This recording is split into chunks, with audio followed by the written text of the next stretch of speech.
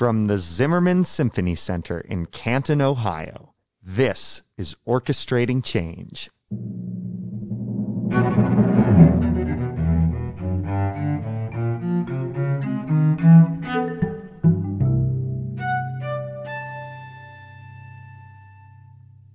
I'm Matthew Jenkins Yarashevitz, Associate Conductor of the Canton Symphony Orchestra.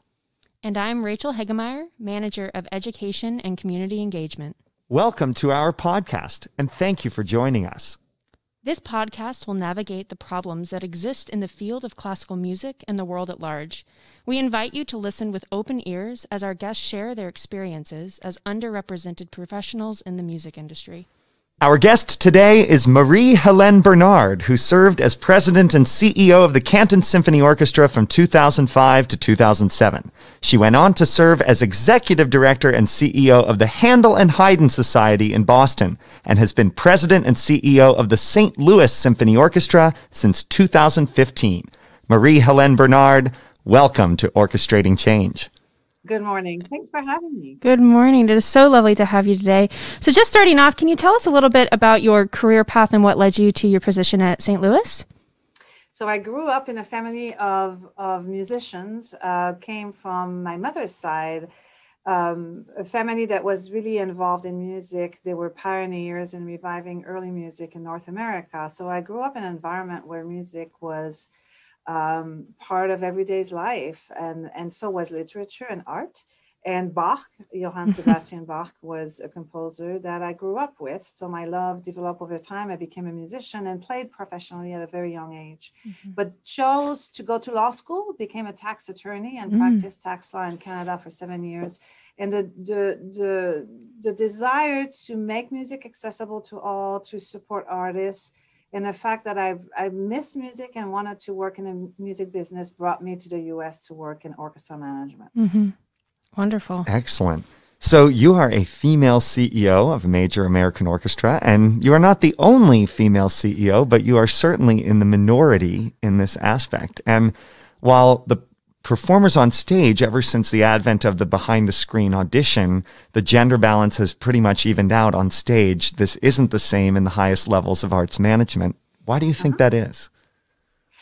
Well, that's a big question. So 20 years ago, there were about 4 women leading major orchestras.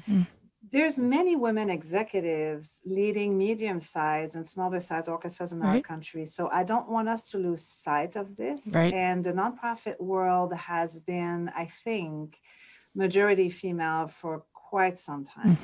And I have my theory about why that is.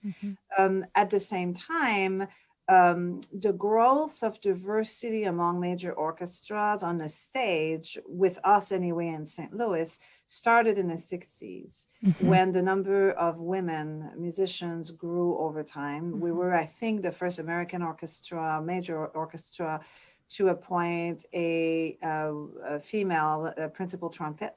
And first to appoint a female African-American violinist, and so on and so forth. Currently, actually, the gender balance is probably more women within our ranks than men. And the audition of Behind the Curtains, which we instituted in 1971, have probably been contributing to lessening the biases that could take place when someone auditions for a job. But the issue or the topic of audition is a complex one. So I'm going to put this aside. Why there are fewer women leading major orchestras, I think it's a matter of leadership development. And I will encourage you to read this study, and I can send it to you, Rachel, that Korn Ferry published in the fall of 2018 on female leadership. They interviewed 35 of the top CEOs of for-profit organizations, companies in the country, and asked these women, what led you to become a CEO? And only 12% of them knew from an early age that they wanted to become executives. And it's mentoring, nurturing talent, and people they met along the way, mostly men, who saw in them leadership abilities that would make them great CEOs. Mm. So 20 years ago, there were about 4 women leading major orchestras. When I became a CEO of the St. Louis Symphony in 2015, suddenly we doubled that number. Several major orchestras appointed women to the top executive role. I think the way this industry can become more diverse at the top, not just in gender, but in all types of diversity, is to create a pipeline and to train and nurture talent. I was fortunate to meet people who believed in me and created a pathway and gave me the confidence to do this job. And I think all of us, men and women, have a duty to ensure that we recruit the talent and that we nurture it. Right. I think it's interesting how a lot of people have that similar reaction, and I've been really blessed that I work for a female CEO, which has been really awesome for me to start off my career in that position and to have that sort of mentorship at the beginning. But even you've been in this field and you have quite the resume. Have you ever felt that because of your gender, people were biased against you or decisions that you made, whether explicitly or implicitly? Probably implicitly, but again, it's interesting. We all come with a very personal experience to it. I'm a daughter of an immigrant, and I'm an immigrant myself, and I think I've had more struggles as an immigrant in America than I have been being a woman in a top executive position. Interesting. And it's very simple. Every human being's desire is to be accepted and to be part of a community that is accepting and inclusive. To me, inclusiveness is as important as diversity. Right. And that's why in the work that a lot of orchestras and a lot of institutions are doing right now is the work around equity, diversity, and inclusion. Diversity is a piece of it, but equity is to create equal access. So as a woman, I always felt that male colleagues who were my supervisors or mentors created equal access for me compared to my male peers.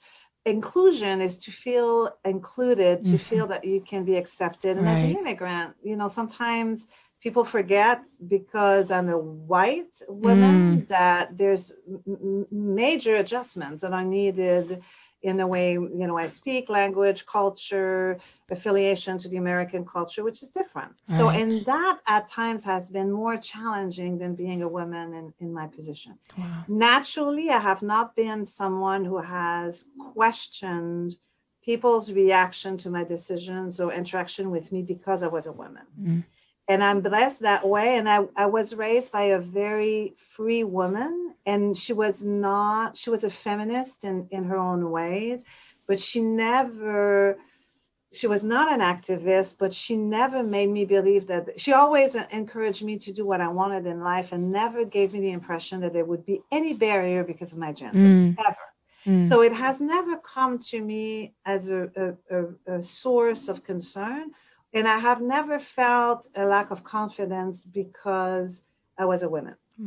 That said, have I been in situations where someone was dismissive or not giving me credibility or not giving me a voice because I was a woman? Certainly. Have I been in situations where male peers or have not been responding to my leadership as well? Sure. But being a leader is adjusting, for me, it's adjusting your leadership style so you can get the best of everyone you work for. So I never got stopped by someone not responding to my leadership. Actually, for me, it was an exciting challenge to say, how can I get this person respond and really thrive in their job? What can I do as a leader differently? So I think I have seen this as a challenge. And for women, obviously, and especially in this country, a situation where someone would respond to the fact that I'm a woman and would be charmed by the fact that I'm a woman, I have never been offended by that.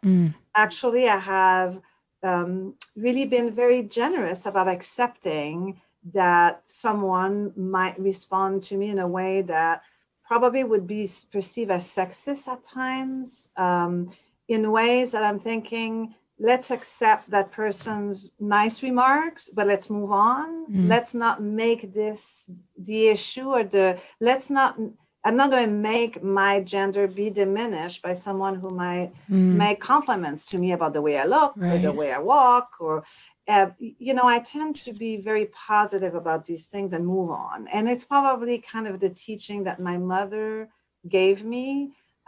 She said, just accept the compliments as they come, but move on. If you are slightly offended or that you're feeling that this is inappropriate given the circumstances, and be strong enough to be able to tell someone that it's offensive if you feel that way. Right. I've been fortunate that I have never really felt in a work environment that my gender was not enabling me to do things that others can do. I think it's interesting that perspective of it's going to happen because of the nature of the United States as a country, but just like taking it as it comes, but focusing more on your job and what you're doing and lifting up the people around you, as opposed to giving a voice to what just happened, but instead just moving on. Absolutely. I think that's as really leaders, leadership is about many things, but it's not about gender. Leadership is about creating a team work around a core mission and motivating and developing talent. And it's aligning an institution around key goals, objectives, and mission.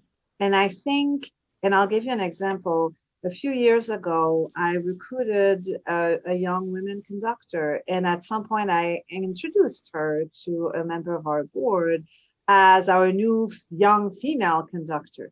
And I apologized to her afterwards, because if that woman had been Matthew, I would not have introduced Matthew as this young male conductor. I mean, the board member had eyes. He could see that Matthew is a man. And then so, the awareness as a leader that leadership is not about gender, but it's, the way you verbalize the recognition that someone is of a different race or different gender. And how can we be careful about this? Because what we do is we recruit talent, and the best talent possible. And my job is to nurture that talent and advance it. Will I make a more concerted effort to nurture female talent versus male talent?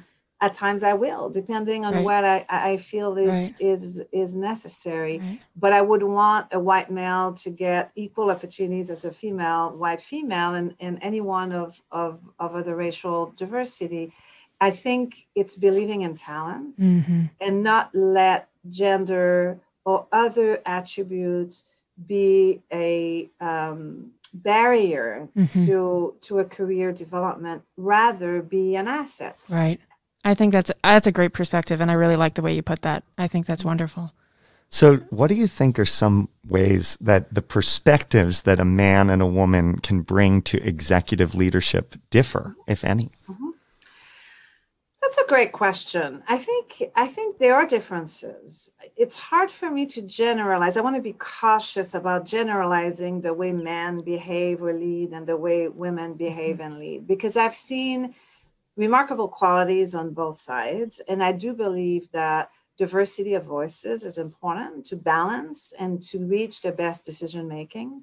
And again, I have seen extraordinary male leaders be amazing communicators, and same in women.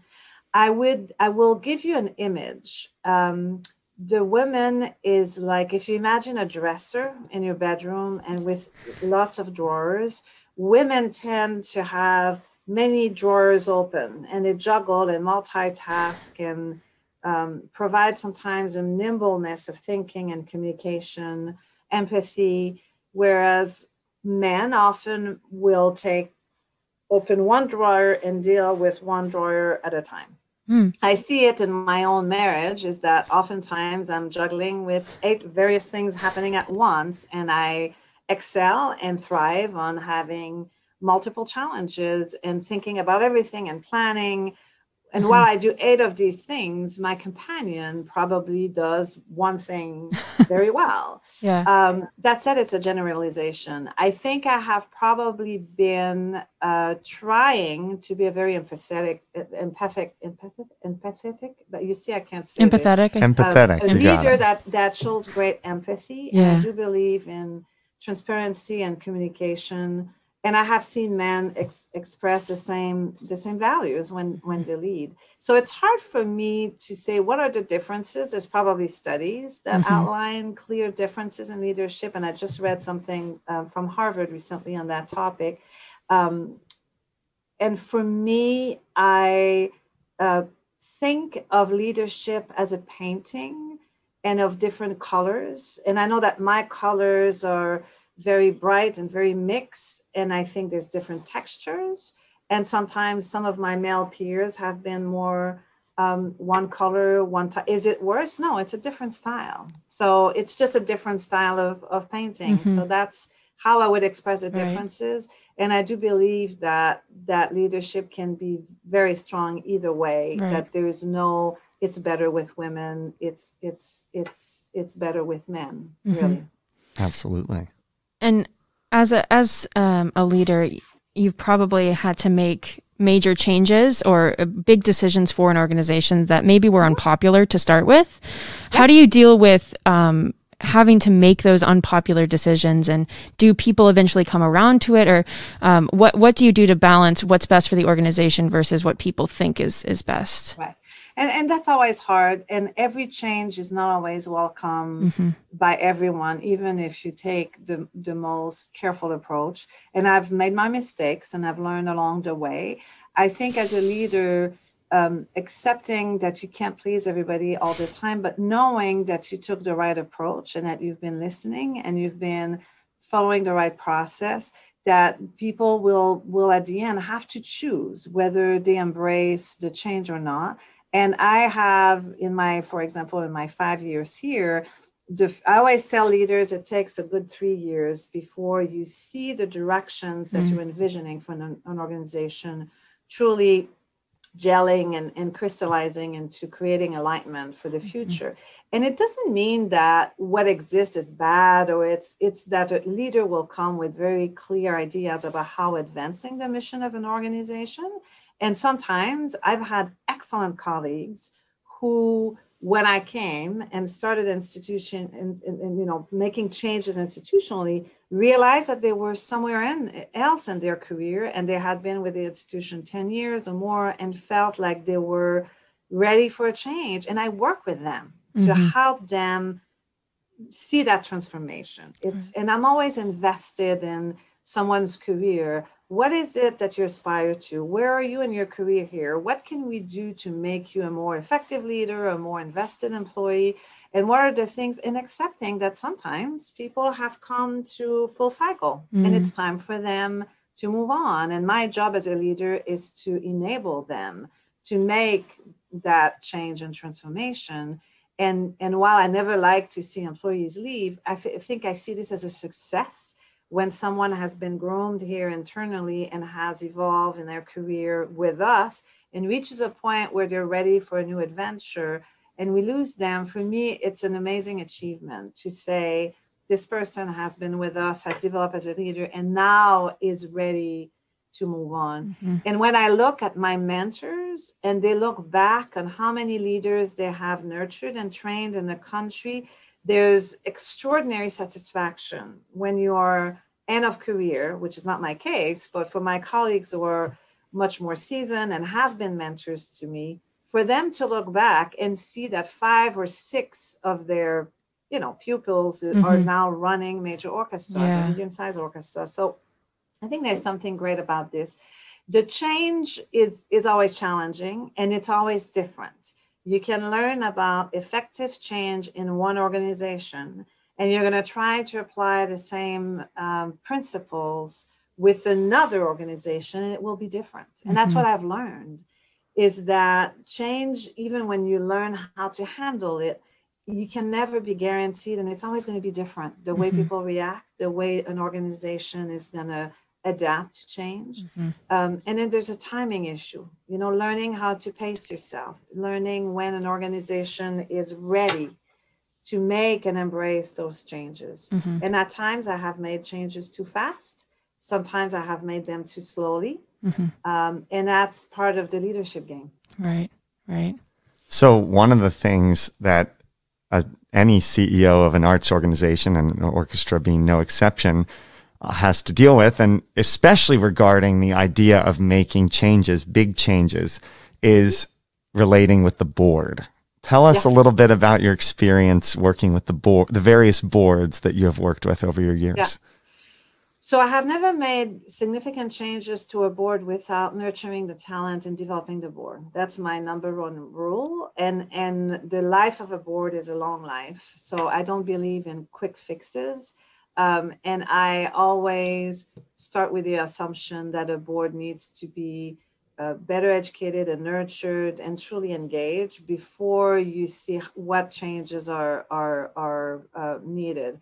Especially on a team, on staff, it's almost easier because you have daily interactions and you work, and this is your job, and then you work with a team day in, day out. The board is different. They're volunteers, they're giving their time and their passion and their network and support. And it takes time. And depending on the size of a board, it might take even longer to see where are the assets of this board, where are the talent that might be missing, and how can we engage the board better? So I think that what I did here, for example, is I took a good 2 years to get to know our board and really question, how are we developing this board? What are the recruitment goals? How are we using their skills and network and talent? How are we educating them? And I mean educating in a sense of connecting them to the mission and giving them the tools they need to be solid and good advocates in the community. You can't expect board members to know naturally necessarily what to do unless they have the tools and understand with clarity what their role is. So we did a strategic plan. I got to know the board, and then 2 years later, we looked at our governance structure. Is it working? What needs to improve? What's missing? Not in terms of people, but rather in terms of process. And today, I must say, after 5 years, we have a very engaged board. It's a wonderful board. There's a natural there are natural cycles that happen. Is that over a certain period of a few years, about a fourth of your board is rotating off, and then you bring new people. I think equity, diversity, and inclusion is at the center of our work. So we want a board that is as reflective as possible of the makeup of our society. And I think the change there is very slow, and it needs to come from them as well. So I am an agent. I create the platform and I provide the tools and I develop them, but they are the ones leading truly that change and how they see their board go through that evolution. Mm-hmm. Yeah. In boards in America, and we talked about this a little bit before about, women in leadership positions. At the board level, do you see that there is a change in the makeup of boards for orchestras that is including more inclusivity and diversity at the board level? I think so. It's a slow progress, and every community is really different. But it is. Our progress also is intentional, and it's slow. Because I don't want to put people on the board just for the sake of it. I just want to make sure we nurture relationships, and that people who join this board are committed to the mission entirely. So I think that the boards becoming more diverse will evolve, and I think we will see changes, but it has to be intentional. And what I mean by that is that the board needs to take ownership of this and have clarity about what kind of boards they want in 5-10 years. But it does take sometimes a decade before you start seeing significant changes. So I think it's patience. It's just really, but you have to be very, very intentional about it. Mm-hmm. So St. Louis is a very racially diverse place, and was in the news several years back for one of the police shootings that sparked the Black Lives Matter movement. And we have learned a little bit about the St. Louis Symphony's In Unison partnership with 33 African-American churches to help widen the orchestra's audience. Tell us about this program and how it impacts the community. So the program was started now probably 26 or 27 years ago. And the program has several components. So first, it's a chorus of 120 voices, which mission is to promote and perform music by African and African-American composers or Black or Brown composers. And the repertoire has evolved quite a bit over the last 25 years. They typically perform 3 concerts at Powell Hall, which is our home. And they always do an a cappella concert in one of our church partners every year. We work with about, now it's probably 35 churches, African American churches across the region in different communities. So some churches are actually in more affluent communities and others are in more underserved communities. And what we do is we have coordinators that are affiliated with every church. And we, with our musicians, go visit these churches throughout the year. So we are going to have a presence during the church service. And each coordinator's role is to connect their church to the symphony and also to help with recruitment of chorus members and also to help with sales of tickets at concerts that take place here at Powell Hall. Mm-hmm. Another component of the In Unison program is a mentoring fellowship program that enables young African Americans to get exposed to arts administration and to develop a career in arts administration if they wish.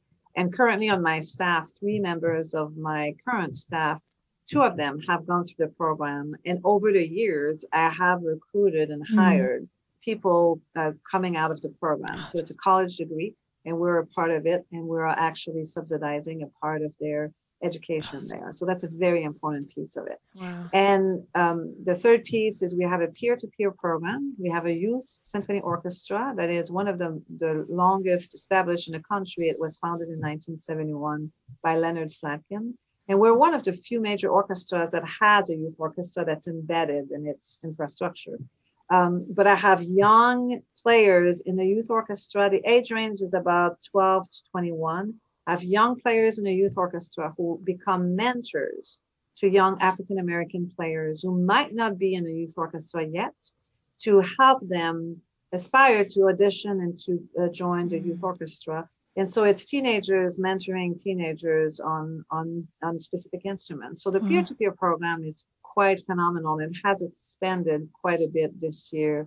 I think we are going to have up to, I'm going to say about 16 young students who are studying music and are getting mentoring from youth orchestra members. And there's other components to the program, but in a nutshell, it's our work in the churches, it's our work with the chorus, and it's our work with fostering and nurturing African-American talent so that in 10 years from now, even before, and eventually we can groom more diverse talent in orchestra management. And that my ultimate goal is to see more diverse executive in the offices of president, CEO, or CFO, or chief philanthropy officer. Yeah. That's that pipeline you were talking about earlier, and creating this pipeline, which is the same pipeline with the board. Right. We created an advisory council a few years ago. They are non-voting members of the board.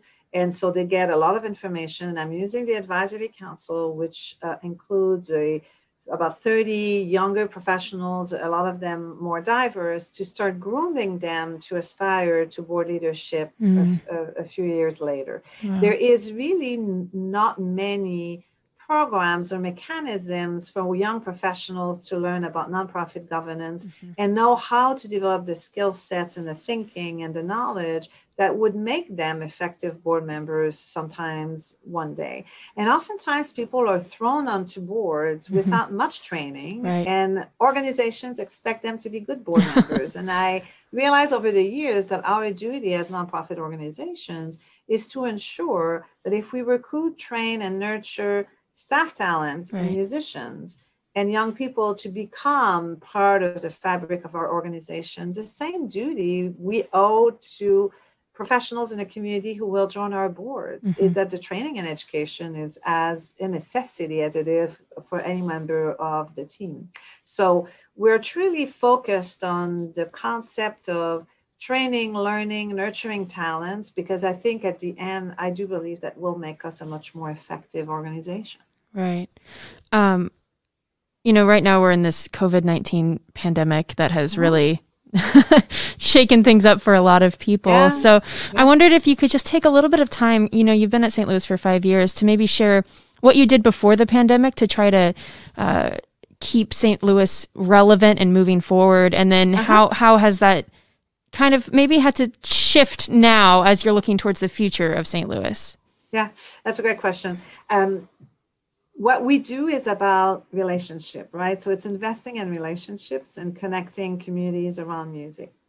The art of gathering is only one aspect of how we are advancing our role as, creator of music, connector, performer, educator. So the one thing that was very clear to me when I joined this organization is the amazing loyalty of the St. Louis audience and our donor base. But what I did is focused on relationship building and relationship development, because at the end of the day, a lot of my work is around philanthropy, but a lot of the essence of this nonprofit organization and the foundation of its success is how you develop relationship with the community. How do you give back? This is not about us being so great and being there for people to come to us. Is my philosophy is we go to them. And you create this sense of connection and inclusiveness that makes them want to come to you. And ultimately, sometimes people ask me, when you step away from this role, what do you have hope to achieve? And my hope is for everyone in this community to say, this is my orchestra. I love this place. This is where it's home for me. And I feel welcome. And I'm hearing great music and I'm so proud. And this is something that becomes a great source of satisfaction in my life. And to say that every child in this community has received a thorough music education from pre-K to 12 would be an amazing achievement. Right. So to answer your question is I've built on a very strong relationship over time with the orchestra, of course, with the staff, with our board, but also with our donor community and with our audience. And it's a sense of developing a sense of respect, that you listen to them and then you value their support and you never take it for granted. Right. But when the pandemic hit, what I discovered after we surveyed them earlier on to find out what is it that you want to hear, what kind of programming do you want to see now that we can't be in person, the level of trust for our organization was extraordinarily high. And I told my team, this is phenomenal. This is speaking of the way we have nurtured this relationship, but never take that trust for granted. So you need to nurture it. We acquired it, we gained it, you can't lose it. Right. You need to continue to nurture this. Right. So saying thank you, being grateful, continuing to listen to what they want and to balance this kind of offerings so that you always stretch the boundaries of creativity in a way that you never remain stale as an artist and as a performing organization, is that the exploration continues. And that learning is at the essence of what we do. It's not just for children to get a music education. Right. It's like, how do you stimulate people's minds and heart so that music is for them? So the whole concept of making music accessible to all has been our driver and continues to be. So the pandemic has not changed much other than us understanding that the power of connection is really amazing. And what we did is it's how you deliver the program. So we did a lot of lectures online and given ways to a community to connect through music online, and resumed live performances in September and October outdoors. And since the weather has been a lot cooler, we have performed regular concerts every week indoors with smaller audiences and a reduced orchestra. And the musical explorations are extraordinary. We're playing a lot of repertoire we haven't had a chance to do lately. We're doing 60-minute concerts starting at 7:30 on weeknights and weekends, 3 o'clock on Sundays, and occasionally 11 o'clock on Friday morning. And the demand has been really wonderful. Wow. It's a small audience, but it's an audience that feels safe and they want to be there. And the orchestra has felt really safe, providing this musical adventure. Over time, there will be new initiative we started during the COVID crisis that will remain. And we will probably explore ways to rethink some aspects of our business once we pass the worst wave of the pandemic. Right. For sure. So our podcast is called Orchestrating Change. Yeah. So Before we let you go, any final thoughts about how we and our listeners can orchestrate change going forward in the world of orchestral music to make it more inclusive and representative of the world we serve? Yeah, I think change is the mechanism, right? So you work with people, and music is about people and relationship. It's about storytelling. So my thinking about change is to have clarity about why the change, and also having clear sense to about the objectives, and really to bring everyone within an institution to align around the why and the pathway to change, and to embrace the framework. And I think it's work that needs to be done, as a collective. No organization can affect change successfully, especially when it comes to equity, diversity, and inclusion, without including all the voices. And, we are a very divided nation at this moment. And the lesson from this is that we have to learn again to disagree. And we'll have to learn again to respect differences. That's going to make us much stronger. And equity, diversity, and inclusion starts with understanding and respecting differences, and having faith that with dialogue and with human relationships and developing connection, that we can come to terms with differences. And more than ever, this is really the driver of everything, the underlying theme of our daily lives and of our societies. So I encourage everyone to take a deep breath and understand that change doesn't happen overnight, but the investment that we make today will impact generations in 25, 50, 100 years. Our orchestra has been around for 141 years, and I recognize the mistakes of the past, but I can only improve the future. Yeah. Marie-Helene Bernard, it has been an absolute pleasure speaking with you this morning. Thank you so much for joining us. My pleasure. Happy to talk to you today. Thank you so much. Marie-Helene Bernard has been the CEO of the St. Louis Symphony Orchestra since 2015 and previously served here at the Canton Symphony Orchestra from 2005 to 2007. An offering of the Baldwin Wallace University Community Arts School, the BW Men's Chorus is currently seeking men, high school age and up, with some background in music who are looking to join one of the region's most vibrant choral communities. Until it is safe to resume in-person rehearsals and concerts, the chorus invites those interested to register for the Still Connected series, a robust program of virtual workshops, networking opportunities, and performances. For more information on how you can get involved, please visit bwcommunityarts.bw.edu, email cas@bw.edu, or call 440-826-2365. Sing on. Orchestrating Change is a production of the Canton Symphony Orchestra. Our theme music was composed by Eric Gould and performed by Derek Snyder and Tim Adams. Our audio engineer is Nathan Maslick. Thanks for listening, and we'll see you next time.